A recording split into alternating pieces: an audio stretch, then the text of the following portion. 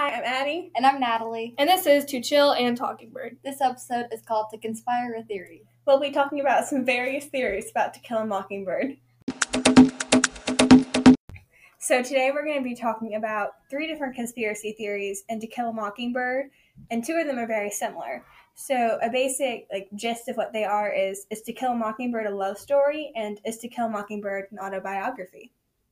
Harper Lee has confirmed some of these rumors, and she's also denied some of them, So what we're going to do next is rate To Kill a Mockingbird on a scale of 1 to 5 stars. So Natalie, what is your rating? I would give To Kill a Mockingbird 4.5 stars because it lost 0.5 of a star because it took 10 chapters to get to something exciting. But I really enjoyed the end of the book with the court case and the mob scene. So what about you, Addie? I would also give it a 4.5, and I hate to do that because I feel so close to 5 stars. But the reason being, same as Natalie, because the intro was really slow. And I also kind of felt like it was a little bit awkward with the trial being in the middle of the book, is kind of what I felt like. It was in the middle of the book, but I liked that at the same time. Alex? So I give it 4 stars because I loved how much symbolism was in the book. I loved how Harper Lee hinted at things in the future without being too obvious about it, like some authors do. But I did think that there was just too much exposition, though I also think that she could have honestly had more because I was so confused throughout the book. I sometimes would realize that there was a character that I didn't know existed until about 30 chapters in. So, yeah. Our first topic is part 1 of Is To Kill a Mockingbird a Love Story? Platonic Love. One of my favorite examples of this is Boo Radley and Scout and Jim.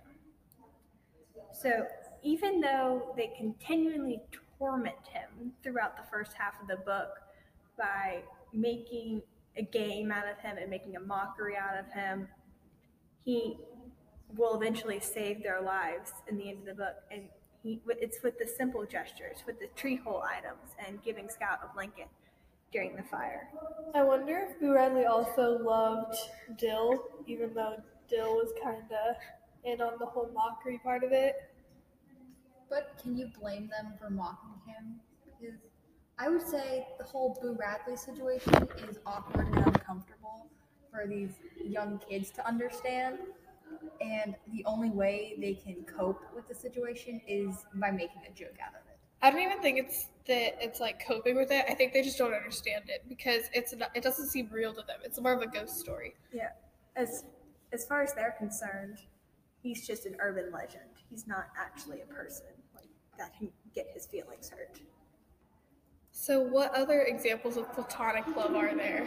I have Scout and Jim. So one of my favorites is, again, when they're getting attacked by Bobule. That's just one of my favorite parts in the book in general. So Jim's immediate reaction is make sure Scout's okay. He makes sure he's okay even while he's getting attacked. You hear him yell for her to run away. Scout, brother and sisterly love. I really like that actually because, the entire book they have their usual brother-sister drama, don't touch my toys, Scout.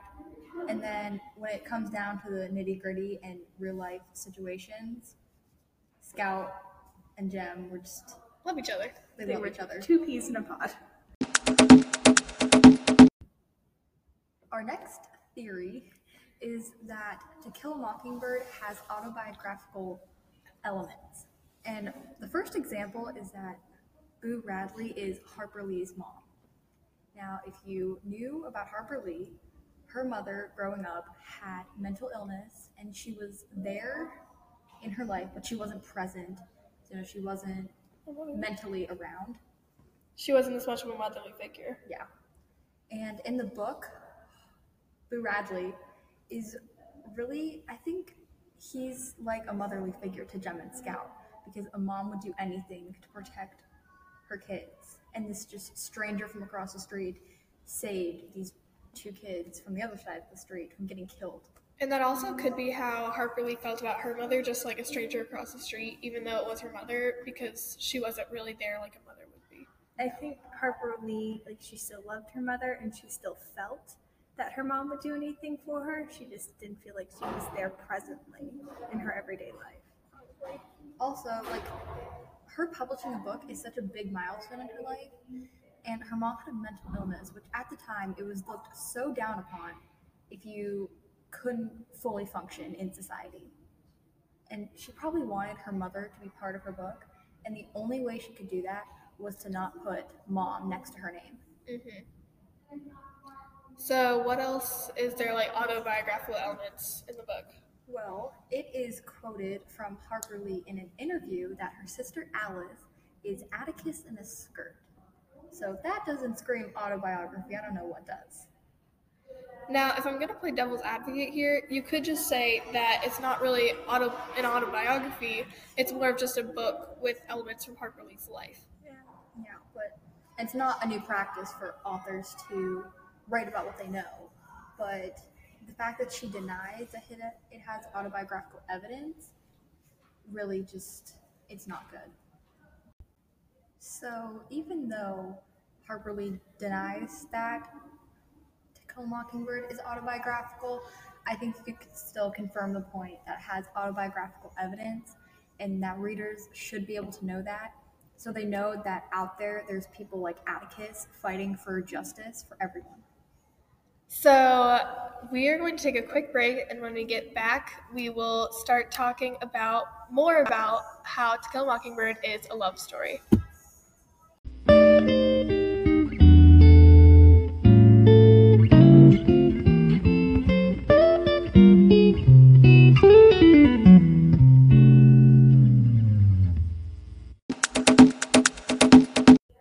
Welcome back! And now we're going to talk about how To Kill a Mockingbird is a love story in different ways. So we have talked about how To Kill a Mockingbird is a platonic love story, but I'm going to talk about how To Kill a Mockingbird is actually a story surrounding a love triangle. Yeah, so it's a bit of a strange theory, but my theory is that To Kill a Mockingbird is a love triangle between Atticus, Justice, and Atticus and his children. So Atticus loves Justice, and Atticus loves his children. So that's the triangle. Okay, I get it. So the love triangle in this, so most love triangles in stories, someone can't decide between two people. Like, they're being selfish and they just want everything. They want all the people. But in this case, Atticus is actually being completely selfless, and he is trying to put 100% of himself into two things that need his attention, that are also unselfish and things that he should be paying attention to, but he's trying to split his time between them while still giving them both his full attention. So some evidence from that is when Atticus, a huge key of when Atticus loves Justice is during his closing argument.